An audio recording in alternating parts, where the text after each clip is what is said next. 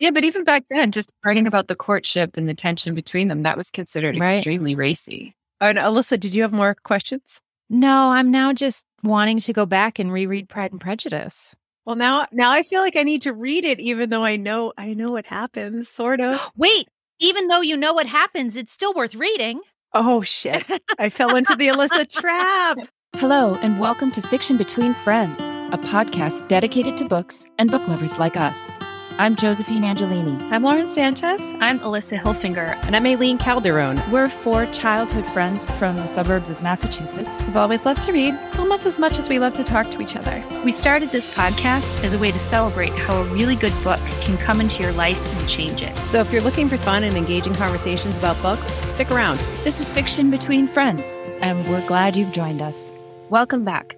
This is Season 2, Episode 8. I'm Josephine Angelini, and joining me are my dear friends Aileen Calderon. Hi. Lauren Sanchez. Hola. And Alyssa Hilfinger. Hello. So how's everybody doing? It's Good. National Beer Day. National Beer Day. And everyone has a beer but me. Cheers. Oh my Cheers. gosh. So we've got to do a special shout out to Shauna and Emma. Yeah. I know. The feedback from the listeners is so fun. Is Shauna? Shauna was the one who's also read Poldark, am I right? Mm-hmm. Yeah. She's my new BFF.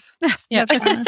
We love them. So, and next week we are having, for the first time ever, a guest speaker. We're going to have a guest author. Well, she's not really an author. She's a screenwriter. So we're just warming up. She's one of my really dear friends, Barbara Stepanski, and she's a filmmaker. She's a writer-director here in Los Angeles, but she works on Outlander. So she's going to talk with us about how to turn a book into a TV show or a film.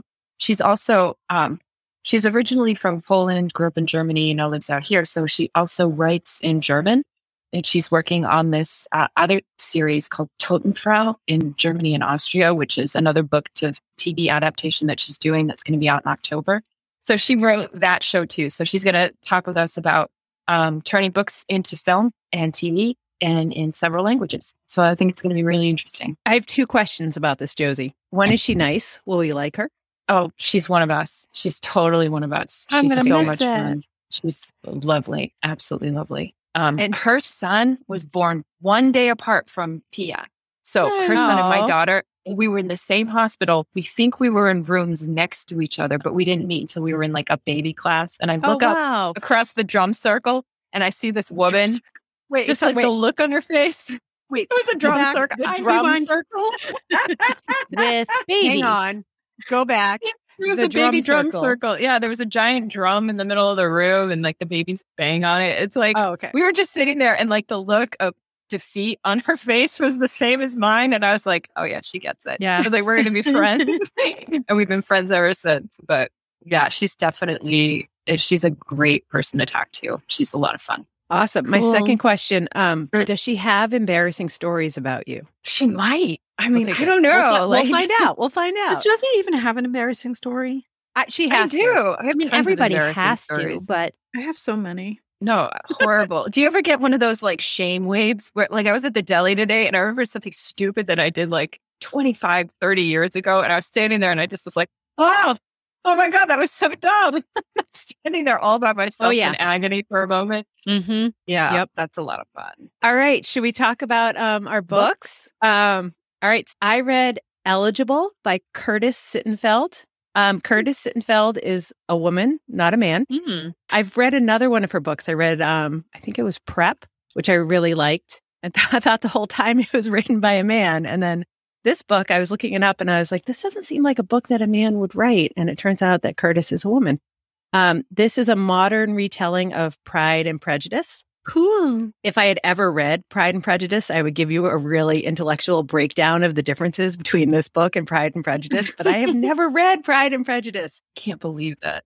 Not judging. Not judging. I know you can judge me. That's fine. No, I can't if you've believe I seen read- the movie, you're good. I watched the movie. And you watched the Keira You Knightley didn't one? like it? I did. I did not like it. I didn't like that one either. I love that.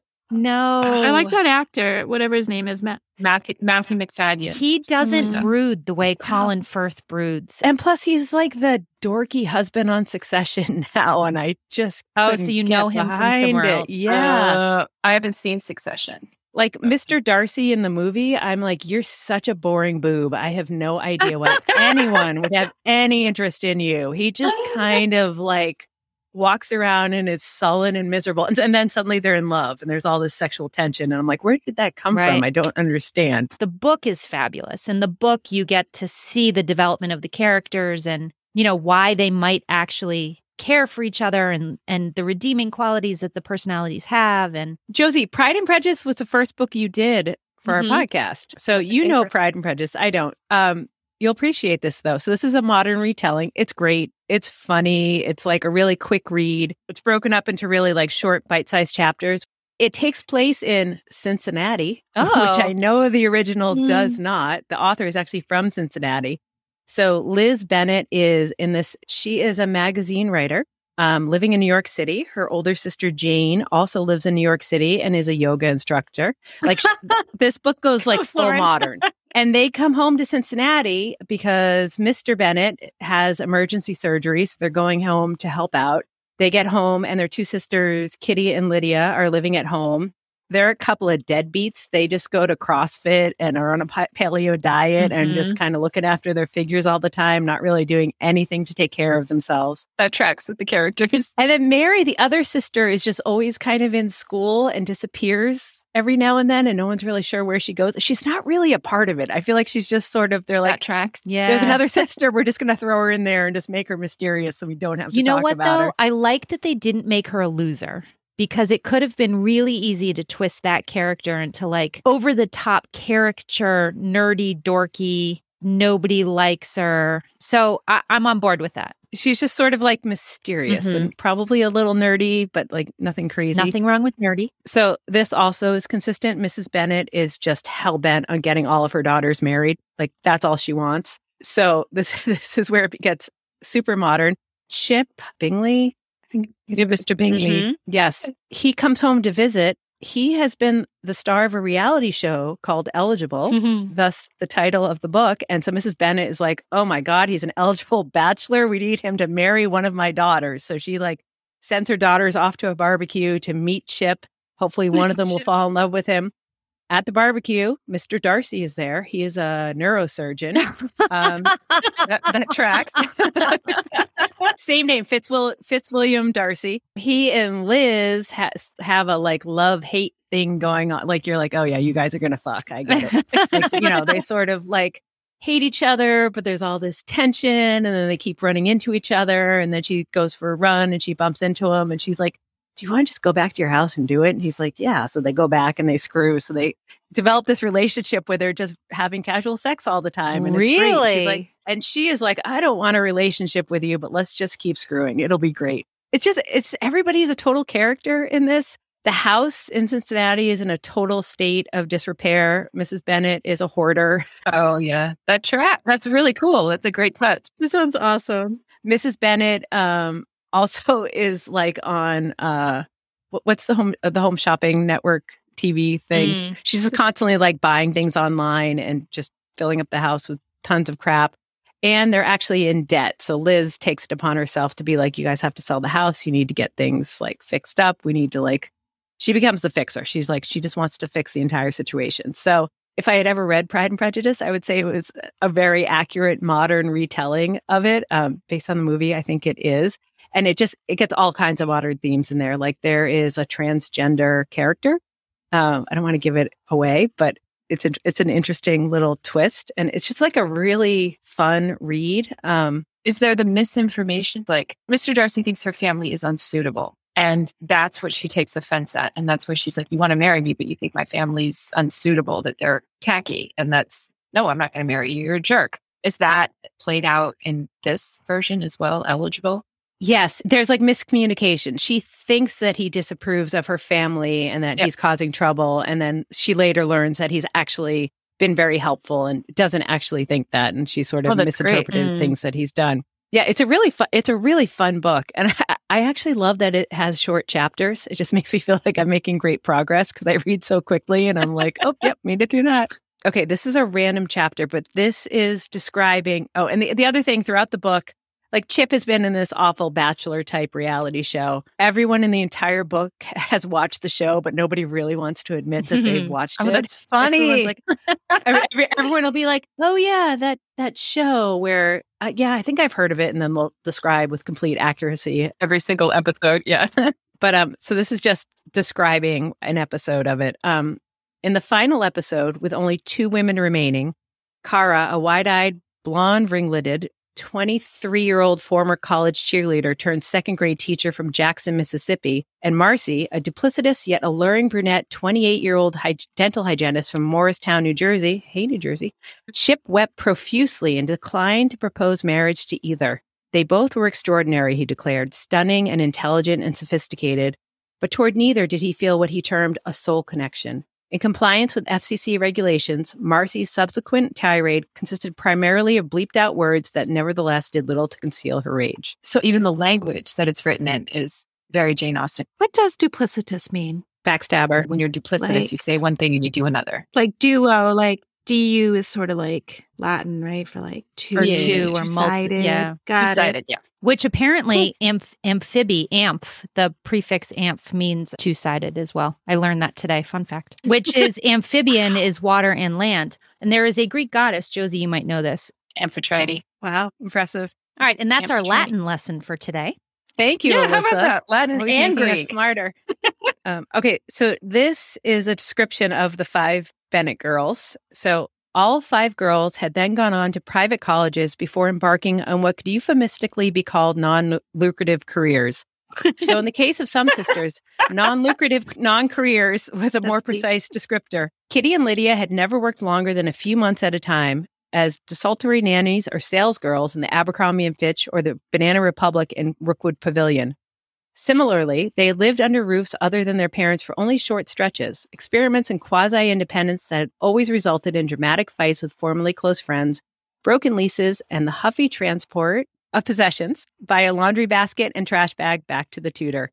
Primarily, what occupied the younger Bennett sisters was eating lunch at Green Dog Cafe or Tellers, texting and watching videos on their smartphones, and exercising. Oh my gosh. Okay. As someone who is currently paying a college tuition, how did they put 5 children through private colleges? I think that's why they're now bankrupt. They have no money now. I have so many Yeah, so- questions. Like, you know, the Go for cousin, the cousin twice removed, Oh, that cousin cousin. comes and wants to, you know, become Cousin engaged. Mary and- Lizzie. yeah. Cousin Willie, he shows Oh, up. his Willie. name is Willie? Yes, Cousin So Willie. creepy. Cousin Willie shows up, and Liz is sort of like, I guess we've always gotten along. I'll take you out, Willie. I'll show you around. And then he tries to kiss her, and Ew. she's horrified and is like, Willie, no. And he's like, but we're only step cousins. It's okay. It'd be all right. We can get married. And she's like, I "Nope." like how the author sort of adapts that to Mhm. seem a little bit more normal. Yeah. Yeah. And then he Somewhat acceptable. and then he ends up falling for her best friend, Mhm. which I think actually really happens It does, Yeah, yeah. that's in the in the book. original. Yeah. Yeah. They don't fall for each other. They just get married because It's convenient and she's out of options in Yeah. the original. In this one, they fall for each other and she abruptly moves to LA to be with him. And then she gets there and is like, what the hell am I doing? He snores. And Liz goes out there and she's like, well, have you tried earplugs? Have you tried this? And Liz fixes the situation. Is it in the movie? Doesn't he end up dying by like falling head first into his apiaries and get stung to death because he's allergic to bees? And she's like, well, here I am. No. That's widow. not in the book. Yeah, you dreamt that part. What Yeah, that is I wanna not in read the that book. one. is or that? any Maybe movie is that that I've a seen fan of it. fiction adaptation that I may have read? That might be fan fiction. He doesn't die? Are you sure? No, I don't think so. Definitely not. No. So there Not was a even really Carla. steamy 3-book set of fan fiction that was, Lauren, you would enjoy it right now. Oh, you why? would Ooh, really steamy? enjoy it. You were that into fanfic. It that is. You read like a 3-book series. It is some That's awesome. steamy fan fiction based on Pride and Prejudice. So Jane Austen never got married. Text me. And so Oh, really? what I Wow. read was that she really only wrote about what she knew, which is why a lot of her stories end on the wedding day because she didn't know what came next. And so Pride and Aw. Prejudice ends Aw. the day the couples get married because that's the story that she could tell. Or the day of the proposal Right. or whatever. So the fan Yeah. fiction that I have read at least is, honeymoon That's that. and first couple years of marriage. And I yeah. don't know if I want to read about anybody's marriage necessarily. Lauren, as long as we're on you, what did you read this week? Oh, well, on my way to Portland, I had to grab a book like last minute, and I grabbed this book that I've been trying to read. It's in Spanish now. Okay, so our listeners may not be able to read this book because it's not actually translated in English yet, but it is on Netflix and you can use subtitles. Now it's a different story a little bit on Netflix, but it's on Netflix. It's called Valeria, and I believe it's in Madrid, Spain, but it's a Spanish TV series. And the book that I'm reading is called En los zapatos de Valeria by Elizabeth Benavent. I may have mentioned before, I may not have, but I love to watch Spanish TV, specifically from Spain, because I absolutely love to listen to them talk. And I put the subtitles on, but I try not to use them. I've watched so many great shows out of Spain. So the story of Valeria is about a 30, maybe between 27 years old and 30 years old character named Valeria. And she married, married her husband, Adrian, quite young, maybe like 21, 22. But it's about also her friendships. And there's 4 friends, and I've decided each of us represent one of them, but I'll get to that in a minute. Nerea, Lola, and Carmen. And they're all very, very different. And it's all about their friendship and their love lives and their sex lives. The different thing between these 4 friends is that Valeria is married and they are not. So Valeria's relationship, her marriage is actually not great. There's not a lot of sex happening. There's not a lot of connecting. And in the book, I actually have not finished this book.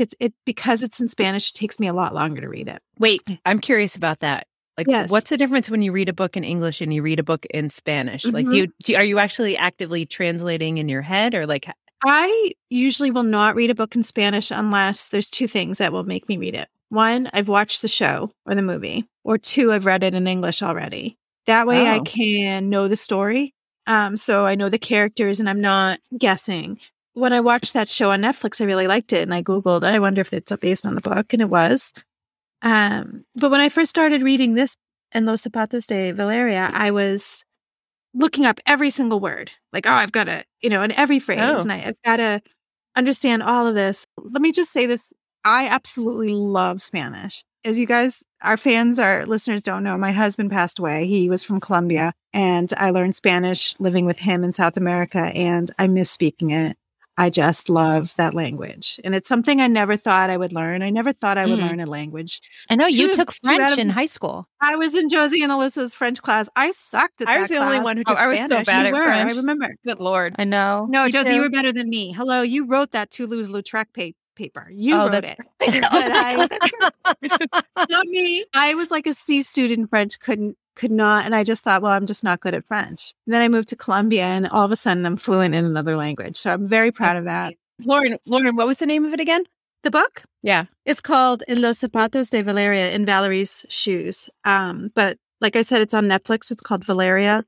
The story's different than the book, but I loved the dynamic between the friends in the series, and I love it in the book. Yeah, so I highly recommend it is a story then about this group of friends. One's married, the rest aren't, and right. And Valeria, I should probably explain this a little bit better, but she's the narrator. It's first person, and she's an author. She had 1 book published. She's working on another book, but it's not. She's somewhat blocked in her writing. And then she's having these problems in her marriage. So she meets another man named Victor, and he's basically just so hot, and she's resisting. All of a sudden, the words just come out of her.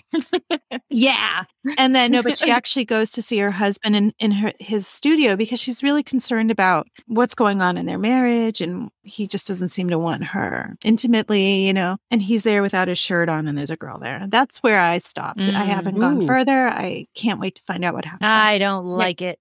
There shouldn't be a girl there. And after that, she's calling Victor like, "Hey, dude, right? Keep reading and fill us in." I know. Yeah. Alyssa, what did you read for our random on a whim episode? So you sparked it for me, Aileen, because Matt Haig is the author of The Midnight Library.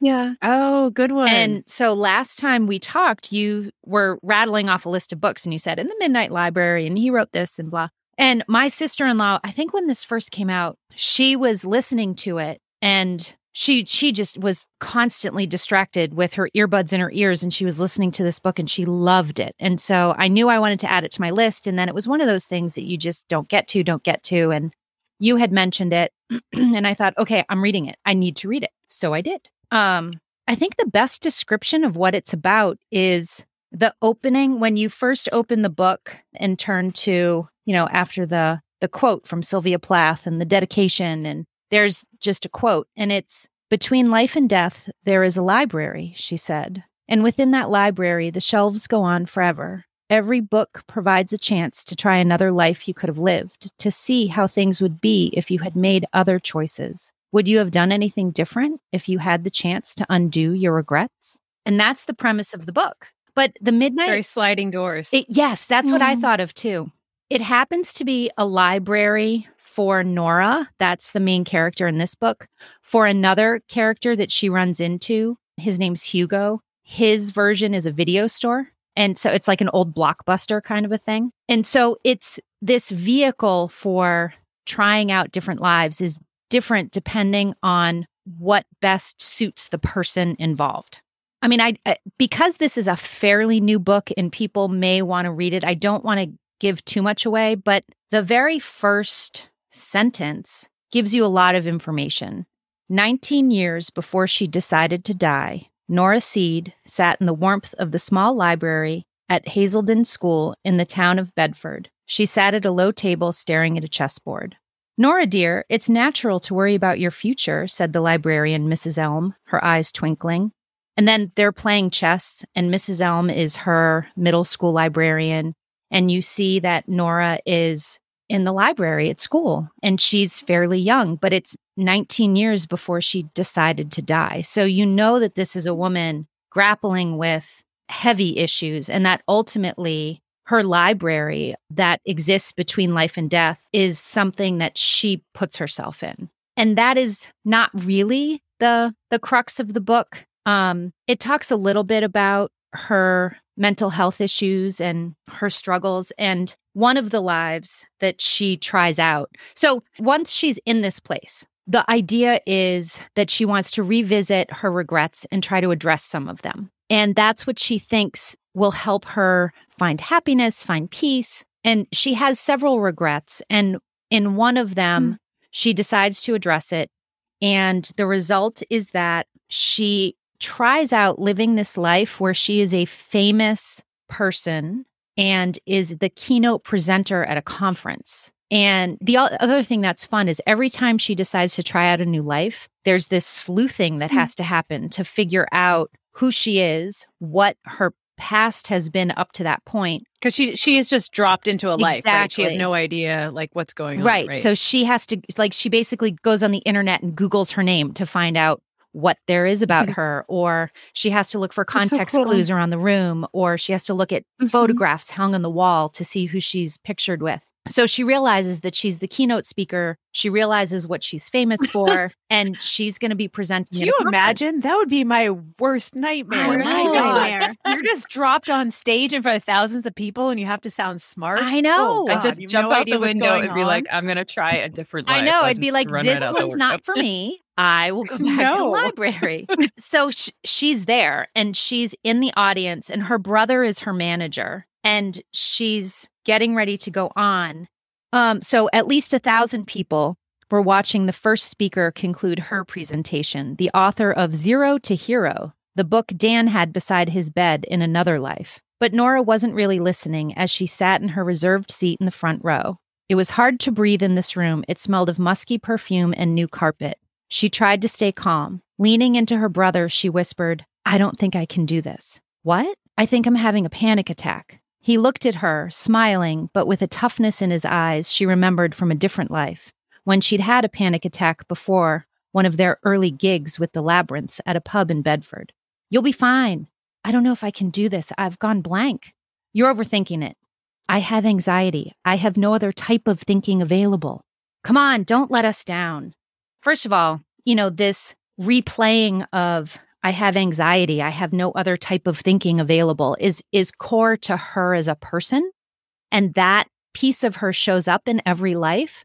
But the extent to which it affects her is different depending on the life she chooses. So she's always herself, but she's herself in different situations. Right. And different iterations. And often she has various medications that she takes to help cope with her mental illnesses. But her brother is the same. She always has the same family, the same set of people around her. It's just her life circumstances. She always has the same family. And it's interesting because one of the things that Mrs. Elm, who is the librarian from her childhood, is the librarian in the Midnight Library who helps guide her and is the person to bring her the books when she says, I want to address the regret of X, Y, or Z. Lauren, do you see how important librarians are in people's lives? Librarians are just like... You're like the crooks of the universe. Did you realize? They are.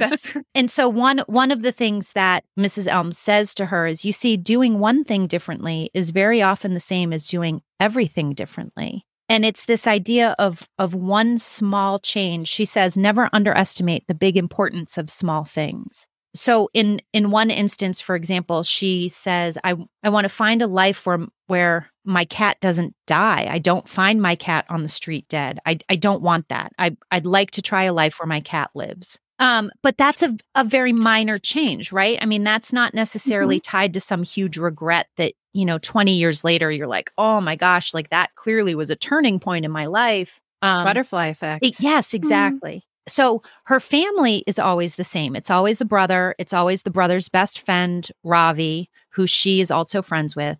It's also her best friend, Izzy, and her parents. But how the lives play out is very different. In one life, her brother has died, and she's grappling with that. In another life, several other lives, it's various iterations of she's not speaking to these people, and she doesn't know why. It was interesting because I would think, from an author perspective, like, how do you come up with all these different options for what could be? It's really fun. So the way the book is laid out is she tries out 3 or 4 different lives in pretty big detail, where you really get to know this new life and how she feels in it, and how ultimately they're not the right fit because she continually goes back to the library. And eventually, and so, I mean, one of the questions is like, well, what happens if I find a life that I like? And Mrs. Elm says, well, then you'll just become a part of it. Like, you just stop remembering that you've chosen this and you just start living it. What a cool concept. It is a neat one. I know, really. So, and I don't know if I can read this whole thing because it's a whole chapter where it's literally a list of... Probably not a whole chapter. Right. In one life, she was an aid worker in Botswana. In one life, a cat sitter. In one life, a volunteer in a homeless shelter. In one life, she was sleeping on her only friend's sofa. And this whole chapter is just all of these iterations. She had been a rock star, an Olympian, a music teacher, a primary school teacher, a professor, a CEO, a PA, a chef, a glaciologist. They do go into her being a glaciologist. I appreciated that. Some of it is funny, like some of the iterations of the lives that she comes up with. And there's just this really dense paragraph of lists of things that she was or experienced. A hotel cleaner, a politician, a lawyer, a shoplifter, a waitress, first-line supervisor, glass blower. She'd had horrendous commutes in cars, on buses and trains, on ferries, on bike, on foot. She'd had a 53-year-old boss with halitosis touch her leg under a table and text her a photo of his penis. She'd had... What? I know, gross. She'd had colleagues who lied about her. She was really a lost soul. Yeah. She went through so many lives. Let's see. In many lives, she chose not to work. Smart. And in some, she didn't choose not to work, but still couldn't find any. In some lives, she smashed through the glass ceiling, and in some, she just polished it. She had been excessively over and underqualified. In some lives, she was on antidepressants, and in others, she didn't even take ibuprofen for a headache. In some lives, she was a physically healthy hypochondriac, Lauren, and in some a seriously ill hypochondriac. Hold on, wait. Lauren looked shocked Wait, by that. Am I a hypochondriac? I'm totally throwing shade at you. Do you remember growing up? I knew you weren't paying attention. So many times you were like, do I have this? Do I have that? Am I a hypochondriac? Yeah. Yes, you are. That sounds about right. But there's all these descriptions of like these very little things that kind of define who she is and what changes from one life to the next. And none of them are particularly significant. And so for some of the lives, it's okay, nothing really changes. And in other lives, it's one very small thing is different and your life is nothing at all like you would expect it to be. What would you say the general vibe of the book is? Is it like happy, uplifting, humorous, serious? I did go and try and look up, some information about the book. And some of the reviews that I read were kind of around how this was a little bit of a missed mark. Like it seemed a little superficial instead of trying to really dive deep into, this woman attempts to kill herself. And that is part of the first sentence of the whole book. And she has some pretty serious mental health issues. And some of the reviews said that there was potentially a missed opportunity to really kind of do a character dive into this woman. And instead, it was a little bit superficial with the different lives that she lived. I personally found it very entertaining. I really enjoyed reading it. I was compelled to keep reading it, and turn the page and find out what happens next and what the different iterations were. Overall, that's such an interesting critique because it was a wildly popular book. People loved it.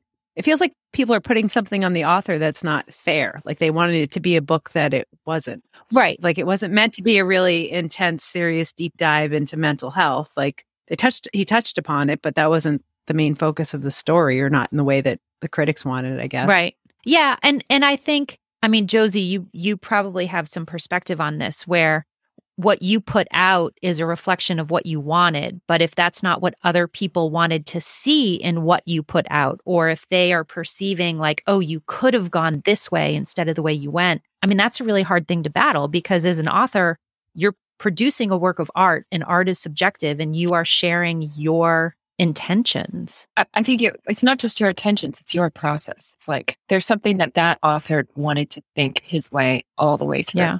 And that's why he wrote the book. And you have to allow the book to be the book. You can't say it coulda, shoulda, woulda been. Right. Like there's maybe this book worked out something for that author. Maybe this book helped another reader work through something, a thought process that they were starting to go on. And it's not always like he's dealing with his depression or anxiety. It's not always that face value thing that you get out of it. It's not always that big thing. Sometimes it's just an idea that you can't stop thinking about. And it's something that you need to explore all the way to the end. And he felt like he did it for himself. And that's got to be enough for the reader. It's like if you want one of those stories that are dealing with mental health more, there are other books out there like that this book doesn't need to be anything other than what it was. Right. Yeah, it would have been such a different story if he'd gotten really intense and serious about her mental health struggles. Right. And I think that's one of the things I appreciated about it is that you still understood the character. You certainly felt for her and her struggles, but it wasn't depressing. This is a book that relies on the premise of suicide and where do you go when you're trying to decide if you want to keep living or not? And so that could be really dark and kind of sad. And so I would say the book definitely has some ups and downs emotionally. It ends on a hopeful note. I certainly would say it's not a sad book considering the premise. I really liked it. I know it's funny. Beautiful. I read it too. And I forgot about the whole premise of suicide because it was just it was a fun read. It was just like an interesting, intriguing book. And also if you're talking about like looking at all the different ways this individual's life could have turned out can be very self-affirming. So it's like if you're stopping and thinking about the value of a life and all these different ways that it could have been lived, just her going through that process, maybe that was enough for her. Maybe that was enough for the author. It doesn't have to be like this big treatise on mental health. Right. Yeah. It didn't have to be heavy. Exactly. Let the book be the book. What did you read, Josie? I had so much fun. So Aileen said that she was doing a modern day retelling of, a Jane Austen book. So I was like, I have a book that I just read that was a retelling. It's Spinning Silver by Naomi Novik. And I swear, you guys, I'm going to stop stalking her after this book. Okay, maybe I'll read one more book and talk about it. And then I'll stop stalking her. I'm so frigging in love with the world she's created. And this book came out in 2018. It won the Locus Award for Best Fantasy. It was a Goodreads choice. It was nominated for a bucket load of other awards. And this book is a modern day retelling of the Rumpelstiltskin fantasy, which I thought was really cool. Yeah. So the description of it is Miriam, that's the main character. There are 3 main female characters, but I'm not going to get into everyone. Miriam is the daughter and granddaughter of moneylenders, but her father isn't a very good one. Free to lend and reluctant to collect, he has loaned out most of his wife's dowry and left the family on the edge of poverty until Miriam steps in. Hardening her heart against her fellow villagers' pleas, she sets out to collect what is owed and finds herself more than up to the task. When her grandfather loans her a pouch of silver pennies, she brings it back full of gold. But having the reputation of being able to change silver to gold can be more trouble than it's worth, especially when her fate becomes tangled with the cold creatures that haunt the wood, and whose king has learned of her reputation and wants to exploit it for reasons Miriam cannot understand. So the Staryak they're kind of like winter elves, and they basically the king of the Staryak, he hears this boast that this human can turn silver into gold, and he leaves a pouch of fairy silver on her doorstep. And she does. She takes it. She has it made into a beautiful crown, and she turns it into gold. And she does it 3 times, and then he's forced to marry her, right? So then he brings her into this winter world, and she has absolutely no wish to be there. She's like, I don't want to do this. It's like, I don't want to be a part of this. And then she goes through the whole thing of, he has 3 rooms of silver, and then she's got to change those into gold. But when she gets there, she realizes if she just passes her hand over the silver, it turns into gold. So it's like this fairy retelling. The Staryak kingdom is they want to make winter last forever because they're fighting the Chernobog, which is this fire demon that's inhabiting the Tsar. So the Tsar has been taken over by this fire demon, and the fairies are trying to smother the world in ice to get rid of him. And a long series of events that it ends up being Miriam and the Tsar who's trapped. I mean, and he's the character I felt was the most interesting. So the Tsar's name is Mirnatius, and he's this gorgeous man, but his mother sold him to the Chernobog. So he never had a choice. Like he's been possessed by the spirit who basically tortures him. And he's just such a dick in the beginning. And then you get why such brilliant storytelling. Such a great character arc to make the Tsar, and to the point where you're just like 100% on his side. And the Tsarina, so the Chernobog wants to use the Tsarina to get into the fairy realm to kill the Staryak and take all the silver, whatever. And his wife, the Tsarina, she ends up saving him in this really clever way and getting the Chernobog out of him. And it's just so well told, because in the beginning she's terrified of him. She doesn't want to be married to him. And by the end of it, she's basically just trying to save him. And it's this, I don't know, it's totally lovely, you guys. And such a great retelling of the Rumpelstiltskin tale where it's, in the silver into gold and you'll be married to the king, and it all comes from a boast. And I loved how it started off with the moneylender and dealing with Miriam, and her family's Jewish, and they're forced to live on the outskirts of the town, and how everyone takes advantage of them. So Miriam, she starts collecting the money for her father as a young girl, because her dad is too nice. He just lets people basically steal their money and never pay it back. And it gives you that perspective of her mom gets sick and she's like, that's it, Dad. I'm going to get this money or Mom's going to die. And it's almost as if the whole town has been taking advantage of this family for years. And she finally stands up for them. And I don't know. It's one of those difficult characters, the Shylock character, who now we're on her side. And that's a sign of great writing. You take a difficult character, and Miriam she's not a nice kid. She's not a nice person. She's not likable. She's like, I don't care if you're going to go under. You owe me this many eggs. Give them to me. She takes this girl, Wanda, who's wonderful. Her father can't pay his debts. She takes Wanda in as her servant, and Wanda ends up eating better there. So she's happy. But she's a difficult character that you love, and you love how hard she is. And that's such a fine line to walk. She's not a lovable little orphan. She's not this sweet little urchin. She's a tough girl. And it's such great storytelling when you have 3 women, Miriam, Wanda, and Irina, who's the Tsarina.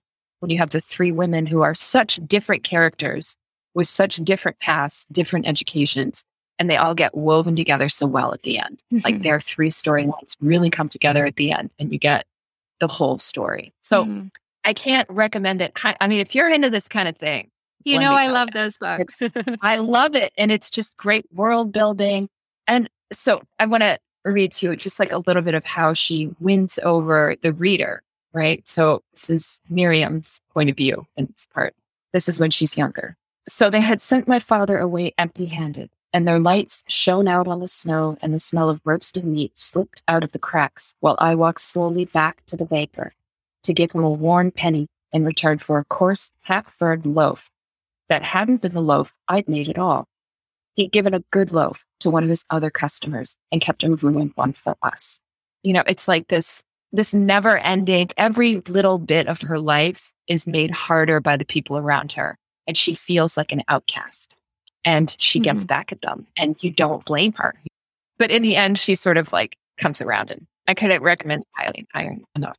What do you think makes certain stories worth retelling again and again? Like Pride and Prejudice has been retold a million times. Like Rumpelstiltskin, like I know that one choice. surprised me. Yeah, but also like every fairy tale at the core, I feel like there's some kind of like moral dilemma or story that can be woven in a bunch of different ways. So like, what is it that attracts an author to retelling a story? I don't know, but I can tell you what attracts me as a reader. Okay. Because I absolutely love Naomi Novik. I read this book. It was a while ago, so I'm not as familiar with the story at this point. But I also read Uprooted. I haven't read her Charlemagne series yet or her Dragon series, but what is it that I love about them? I love fairy tales. I love that dragons can be slayed and the downtrodden can get ahead. You know, I love that kind of thing. And I love fantasy. So it works out great for me. And Naomi Novik always has strong female characters, like Josie says. Sometimes there's sort of like a sexual tension between the main character and a male in the book, my kind of thing. So that's why I'm drawn to her writing. I think sometimes if there's an opportunity to modernize it, especially if there's outdated tropes or stereotypes that you want to remove. Yeah, that's fun. Or make it something more modern so that it's relatable.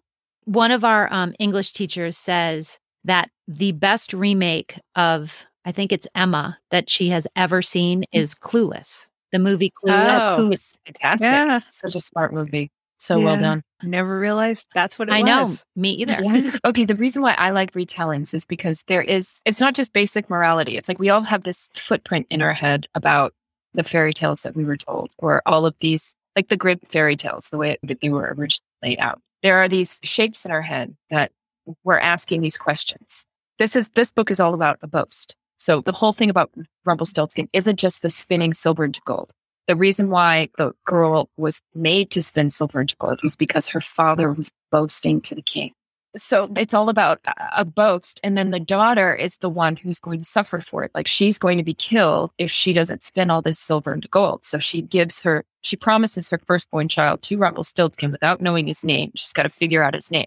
And then she has to use her wiles to find his name so that she can get her child back. The child's eventually born. And that idea of being trapped, of owing something, and how to get out of owing it. So she owed Rumpelstiltskin her baby. He did what he said. A moneylender loans you money and, they pay up and now it's your turn to pay back. And we all like this idea of being able to get out of what we owe. And that's what's at the heart of these stories. Like this sort of turns it on its head, but those people do owe Miriam and her family and they should pay. And we know that. And we sort of see it. We go, why do we all like this idea of taking advantage of we got what we wanted out of the bargain, but now, and when we have to pay up, we don't want to. And is that really just? And she makes you stop and think about that in this book. So I like how she's using the Rumpelstiltskin story to confront the idea. It's like, because sometimes they're asking too much, man. That's the truth of it. And the girl never wanted to turn the silver into gold in the first place. And why should she have to give up her firstborn child? Because her dad's a dick. And it's that's why because we think about these things. We think about the injustice of them. And it sticks in our head because it's one of those moral gauges inside of us. That's why all of these fairy tales stick in our head. Behind them is this it's a moral question. Should we have to pay back what we owe, even if it is a little unfair? We knew what the terms were. She knew her firstborn child. But having to pay it back is the right thing to do, the honest thing to do. I don't know. It's just it's one of those quandaries that people still think about today. Anyway. Oh, you're having a huge thunderstorm, Aileen? I see your eyes. You're like, yes, there's like lightning, and I have the mute on because there's like clashes of thunder. I was not expecting that. Wow. It's been rainy all day. Been gloomy all day. As far as retellings, I get retellings of fairy tales more than any other story, because for me, it's what you grow up with as a child, and there's some like core morality to them. Like there's good versus evil, and this is right and this is wrong, and it's very simple. It's told in a simple way for a child, but I get being attached to it and then wanting to like retell it Alyssa just got some food. What did you just get, Alyssa? So David made scones. Oh my God. Wow. Could he be any more adorable? I know. Ridiculous. I know, right? I know. I want a scone. He's taking this is his second, he's taking a cooking class at school. And so he's making all these things and he's coming home. He's like, well, this was amazing. I will make it again. So yeah, he's he's liked cooking for a while. Yeah. Yeah. He's going to be a chef. Yeah. He's awesome, really great Alyssa, with food. because you benefit. Yeah. It's fantastic. Sorry to distract you. I just really wanted him to bring that's me okay. a No, I'm just jealous. I had scrambled eggs and a beer for dinner. So that looks amazing. Well, okay. So, but you're saying that the most common retellings would be of fairy tales. But I think one of the things about retellings is that it has to be a well-known enough story that the original pervades either a culture or an era, has some type of clause in the zeitgeist of some being. Which is why fairy tales make so much sense, because everybody grows up like Grimm's fairy tales, like Three Little Pigs, Little Red Riding Hood, like everybody knows those. But then something like Pride and Prejudice, that seems like a really interesting choice for so many people many people, right? It's so complex and so specific. It's the enemies to lovers story. Oh, that's true. It goes way back. I mean, it's in Taming of the Shrew. It's a classic love trope.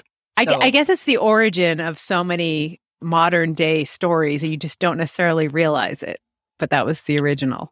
I love retellings because I love to see how the author uses it or deviates from it, and how they take it, make it their own, and what it is about that particular fairy tale that they focus on, or that retelling that they focus on. If she was taught, is it fair to not pay back what you owe? It's a really good question, and it's deeper than the story. Than just, I'm going to use this as a template to tell a story that people already know so I can make money. You know what I mean? It's like she's adding to the story. So it's great. Mm-hmm. Fantastic. Well, it makes sense, Josie. It makes sense because, Josie, your book, your Starcross series is sort of based on a tale already. Yeah, there's a retelling. It's the modern retelling of it. And I my whole thing was I really wanted to figure out Helen of Troy. I wanted to figure out this character who's very different depending upon whether or not you read Homer or Virgil. Or anyway, she's a complicated character. And I felt like, was she kidnapped, or did she want to do this? Like the culpability of Helen, something that always kind of stuck with me. And I thought it was just such an interesting reflection for society. Like, this is how we think women are, right? This is what they are to us. Something to be stolen, possession, fickle. Anyway, there's just something I really wanted to think about. Anyway. Did we cover everything we were supposed to cover? I know. Let's see. Lauren, Alyssa and Josie have it printed out. I don't. Do you? No. Okay, good. Okay, so I'm just going to, next week, Lauren, you're not going to be with us, but Barbara Stepansky is going to come in for you, and she's going to take up our fourth square. Ooh. I didn't mention that. She's also adapting my book, What She Found in the Woods, for TV. I didn't tell you guys that. Yeah. Oh, that's very cool. How did you forget that, Josie? I don't know. It wasn't in my notes. Come on. Wait a minute. Let's talk about this for a second. She's adapting it for TV. Is there already a deal? Is it a sure thing? Does she need to write it and then it gets done? Like what's I'm not saying anything about it. Not right now. It's just I've been down this path many a time. But yes, she is attached as the showrunner for What She Found in the Woods. I have a detour question for you then. So Aileen and I both have The Forgotten Garden by Kate Morton that we can talk about. But is that okay that we're going to be talking about the same book, or should I go reread your book and then be able to talk about No. one? We're going to talk about The Forgotten Garden. We're going to totally talk about The Forgotten Garden because we can't talk about what she found. Because I'll be there. But we're going to read your books and talk about them at one episode. I know, we need to do a Josie episode. It's just so weird. It's too weird to talk about my books with you guys. And I've told you guys why. It's like, but we'll be positive. You know what really did happen to me. It's blah, blah, blah. We'll be positive. It'll be good. It'll be interesting because we can talk about the book and then you can talk about it from the author perspective. Like, yes, we can ask you questions. I remember when I was writing this particular chapter, Pio was, really needing a set of colored pencils for school and wouldn't stop talking about it or whatever, Everything about this, it's just so cringy embarrassing for me to talk about. I know. So we're going to be talking to Barbara, and we're going to be talking about The Secret Garden, not What She Found in the Woods next week. That's what you think. All right, I'm going to go eat this delicious scone that David brought for me. Enjoy it. Cooper That's looks so awesome. excited. Cooper really, really wants them. Look at your dog. He's drooling. And your dog is being so good, though. I would have been all over that already. Because you feed the dog, Alyssa. I know, that's why he's Chocolate? fat. No, I did not give him a chocolate piece. I wouldn't do that to you. All right, ladies. It was nice chatting with you. Happy birthday, Josie. Happy birthday, Josie. Thank you. Yay. Yay me. I'm old. Hey, we all are. 47. It's amazing. Oh, ending with a Lauren yawn. All right. We'll see you next week. Bye, guys. Bye, guys. You've been listening to Fiction Between Friends. To find the show notes for this episode or to subscribe and get new episodes delivered automatically, visit fictionbetweenfriends.com. Also, if you happen to have a moment and you've liked what you've heard, please help support our podcast by leaving a review on Apple Podcasts. We would be immensely grateful. Thank you for listening.